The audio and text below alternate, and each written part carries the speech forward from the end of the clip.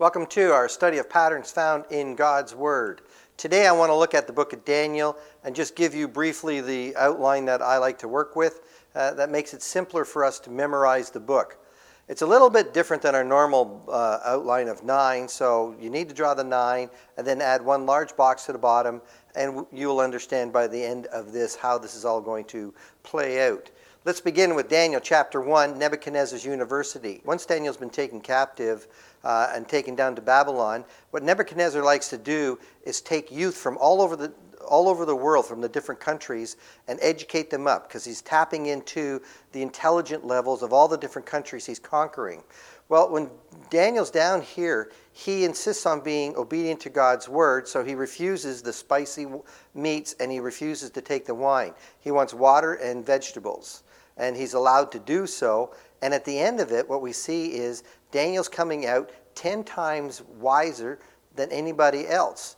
So what we see here is God is totally superior to anybody's, Nebuchadnezzar's university or anybody else's university. Knowledge is one thing, and you can load yourself up on knowledge, but to have the wisdom to apply the knowledge is something totally different. When I encourage kids that are going to college and university, I remind them that they've really got to take God with them. You can go and get the knowledge, but God's going to give you the wisdom to make the application, and that is so important to understand. Always take God with you wherever you go. Daniel chapter 2 is about Nebuchadnezzar's government. He has the dream of the head of gold, the shoulder of silver, the belly of bronze, the legs of iron. Doesn't tell anybody the dream. Daniel goes to God. God gives Daniel the dream. He goes back and tells Nebuchadnezzar, you are the head of gold, and then the next 3 are all kingdoms that are yet to come. When the rock is cut out of the mountain, God's going to, in the days of those kings, he's going to destroy that statue and establish his own kingdom. What we're seeing here is God is superior to all form of men's governments. Even today, in the time of Christ, Jesus came and established his kingdom. His kingdom is with us to this very day. No government has survived. I would say the British government may have been one of the longest running governments there ever was, next to the Romans. But everybody falls, everybody falters. But the kingdom of God still rules in the hearts of obedient men. Yes, men still sin, and yes, there's still nonsense going on in this world. But God rules in the hearts of men, and that government has been established since the time of Christ. So God is superior in governments. And then it comes to religion. Daniel chapter 3. Nebuchadnezzar builds a statue. Everybody has to bow down and worship this statue when they hear the music. Shadrach, Meshach, and Abednego refuse to do so. And it's interesting, their statement to Nebuchadnezzar, and they're saying, though we may not survive, we may die in the flames of the furnace of fire, our God still delivers. So in the fire they go. Nebuchadnezzar sees a fourth walking around in there like the Son of God. Out they come, and Nebuchadnezzar is so impressed. Daniel chapter 3 shows God's religion superior to any man-made religion. Now we slide into Daniel chapter 4, Nebuchadnezzar's pride. He thinks he's the one that's created it all. He gets a vision. Daniel interprets it, saying, if you do not repent, you're going to be eating grass for a period of 7. And sure enough, Nebuchadnezzar continues to hang on to his pride, thinking he's the one that's created all of this. And then he's forced to go out into the fields to eat grass for a period of 7 years, or whatever that period of time was. When he comes to his senses and realizes that God's the one that blessed him, then God restores him back into the kingdom. Daniel chapter 5, Belshazzar's pride. Belshazzar thinks he's the greatest. He's got the Medes and the Persians outside, but he knows they're not going to break down the walls of Babylon. The walls were just too big. So he's having a big party that night.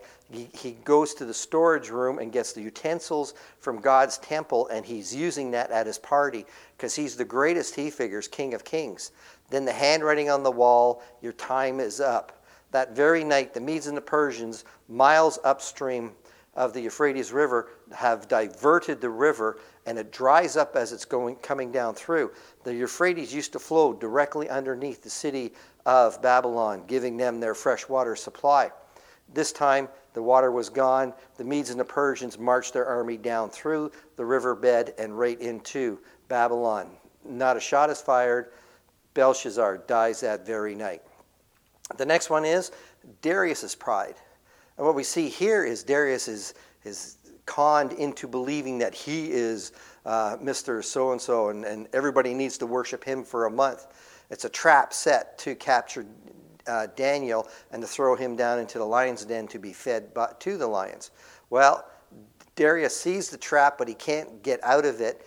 Daniel's forced to go down to it. Darius prays all night. God delivers. And then Darius throws those that tricked him into the lion's den. Daniel chapter 7, we got the vision of the four beasts. Again, similar to Daniel chapter 2 with the statue of the four governments. The four beasts. The lion is the Babylonians. The bear is the Medes and the Persians. The leopard is the Greeks. And then the monster is the Romans. Daniel 8 is the ram and the goat, which is simply the Greeks defeating the Medes and the Persians.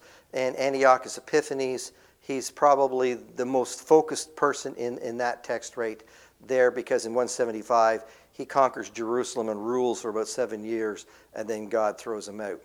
Daniel chapter 9 is the 70 weeks. The time from when they were sent back to Jerusalem to the end of the Roman persecuting power is what is covered in the Daniel's chapter 70 weeks.